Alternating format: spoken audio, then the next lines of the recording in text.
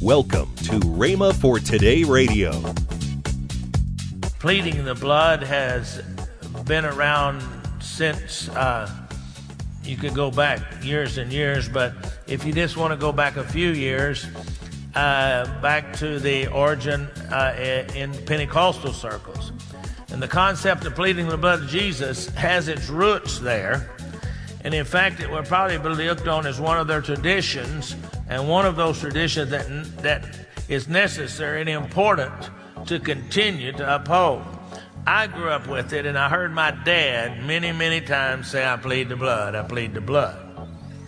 Now, when you begin to read some of the older books that give historical accounts of the early Pentecost in the early 1900s, you'll find it all through those early books. Welcome to Rhema for Today. Ken Hagin starts a new teaching entitled Plead the Blood. Find out more next on Rhema for Today Radio. Also, later in today's program, I'll tell you about this month's special radio offer. Right now, let's join Ken Hagin for today's message. I am going to talk about something that I've heard people ask, well, why do you do that? Or why do you say that? How many of you have ever heard the term, I plead the blood? And many people, like myself, grew up with it. But some of the people today, they hear it, but they don't know what's going on. So I'm going to try to explain it today, if I can. This is actually, as far as I'm concerned, a part of the blood covenant. And I'm going to do a series on the blood covenant pretty soon. I'm also going to do a series on the Holy Spirit.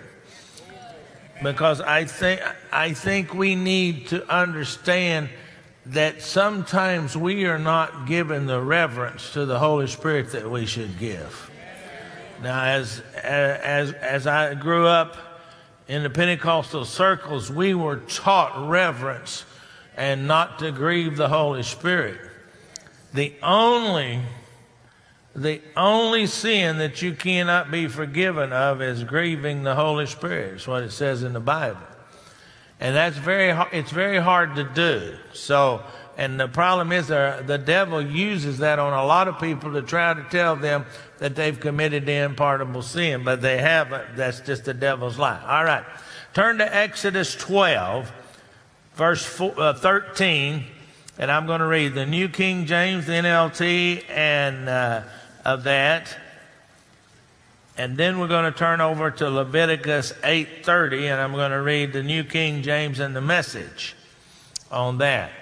Exodus 12:13 and Leviticus 8:30. You can look up both of them and then hold your finger there. You can turn there easily. Is everybody ready? Okay. Now the blood shall be a sign for you on the house where you are.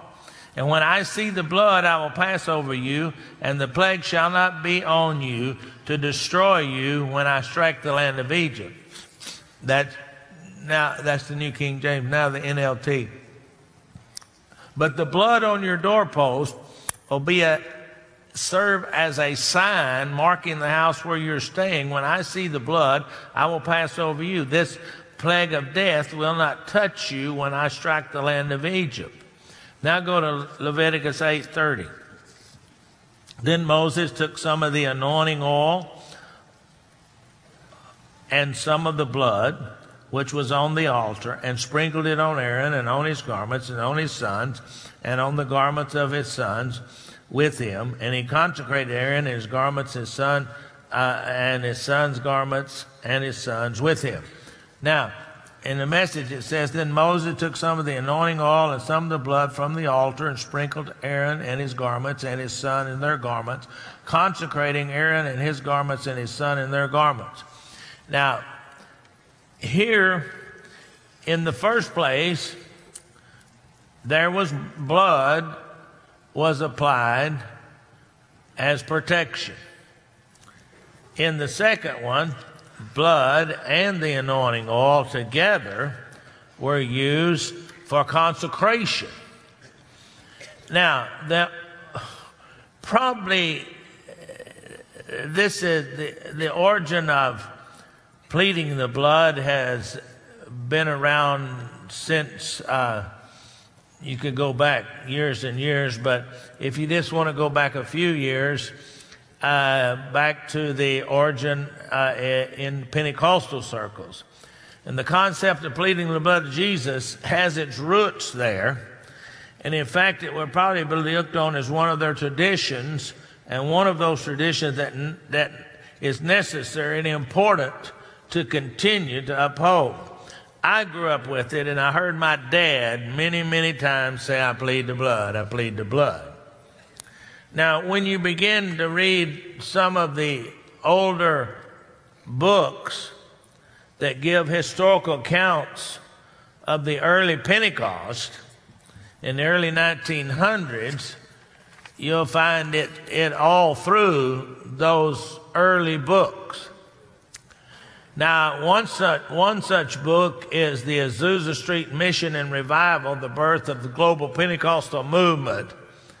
And there are stories told there that where William Seymour would come and pray for their healing, they would ask them to come, and he would plead the blood, and they'd be healed, and they would also receive the Holy Spirit with speaking in tongues. Now, the blood of Jesus is a counter agent to all that the devil is trying to do to us. Remember, it's the blood that the devil's afraid of, because it was the blood that was spilled on Calvary's hill when Christ died upon the cross.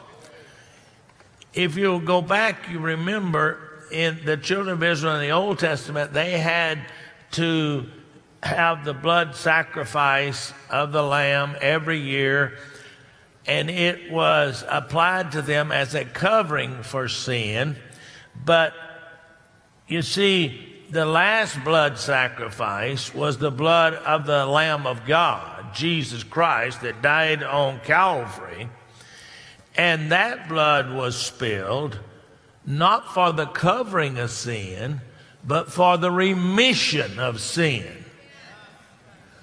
See, and that's a once and for all deal, as long as you live in line with the Word of God and so forth. You can't live like you want to. You've got and still be free from sin. You got to live according to the Word of God. You know, pleading the blood needs to be an active part of our confession. Now, you may have heard it this way in the charismatic circles: Satan, the blood of Jesus is against you. How many have ever heard that one? It's the same thing as pleading the blood. Now, we need to claim the blood and to be involved in every aspect of our life, because we see it many times. We used to sing a song all the time when I was growing up, there's power in the blood. And we've heard that. Now, when you accepted salvation through the shed blood of the Lord Jesus Christ, and it was applied to your life, then to plead the blood means that you are calling on the power in the blood or of the blood. Now, it's a covering. You see, remember there in Exodus 12:13, the blood on your doorpost is a sign marking the house where you're staying. See, there the blood covered the children of Israel and protected them from the plague. This is what pleading the blood does for us. It tells the devil that we are a child of God, that we are protected through the blood of the Lord Jesus Christ, and it is the same as putting up a no trespassing sign. telling him, you can't come here. You don't have any authority here. We need to cover every aspect of our life by pleading the blood of Jesus. Look at this, Revelation 12:11. Now, I'm going to go to a lot of scripture today. Revelation 12:11, I'm going to read this in 3 different translations, New King James, NLT, and the Message. And they overcame him by the blood of the Lamb and by the word of their testimony, and they did not love their lives to death. And NLT says, and they have defeated him by the blood of the Lamb and by their testimony, and they did not love their lives so much that they were afraid to die. The Message said, they defeated him through the blood of the Lamb and the bold word of their witness. They weren't in love with themselves. They were willing to die for Christ. We plead the blood because our accuser, Satan himself, is always coming against us. Now, it says that they defeated the accuser by the blood of the Lamb and their testimony. So, we plead the blood, and we live a life that has a testimony to the power of God through the shed blood of the Lord Jesus Christ on Calvary's hill on the cross. You know, you hear me say it this way all the time.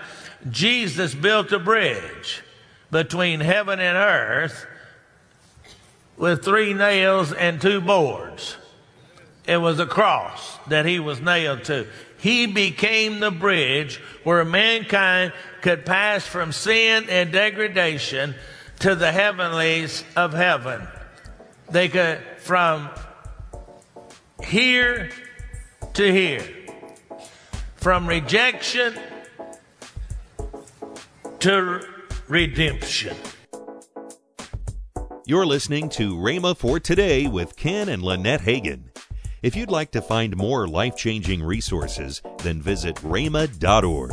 That's RHEMA.org. Right now, I want to tell you about this month's special offer, the Believer's Authority Curriculum. In this package, there is the Believer's Authority Study Book, the 4 CDs, The Believer's Authority, the CD set, Reigning in Life as a King, and the book, The Believer's Authority Legacy Edition by Kenneth E. Hagin. All this for the special price of $59.95. This is over $25 off the retail price. Call toll-free 1-888-FAITH-99. Again, call toll-free 1-888-FAITH-99. You can also order online at rhema.org. That's RHEMA.org. rhema.org. Or if you prefer to write to Kenneth Hagin Ministries, our address is P.O. Box 50126, Tulsa, Oklahoma 74150. We always love to hear from our listeners, so write in or email us today and become a part of Rhema for Today. Now, let's join Ken and Lynette Hagin. And we're also excited about Rhema Bible Church, Broken Arrow, Oklahoma, and Rhema Bible Church, Oklahoma City. Yes. And so if you're in the areas here, come and visit us at Rhema Bible Church here in Broken Arrow. We have services on Sunday morning, Sunday night, Wednesday night, but they're also live streamed. Yes, and so you live can streamed on Rhema.tv or go to Rhema.org and you can find us there. So, you know, and listen. Call 1-888-FAITH-99. That's toll-free, 1-888-FAITH-99. Tomorrow, Ken Hagin will continue his message, Plead the Blood, here on Rhema for Today Radio with Ken and Lynette Hagin.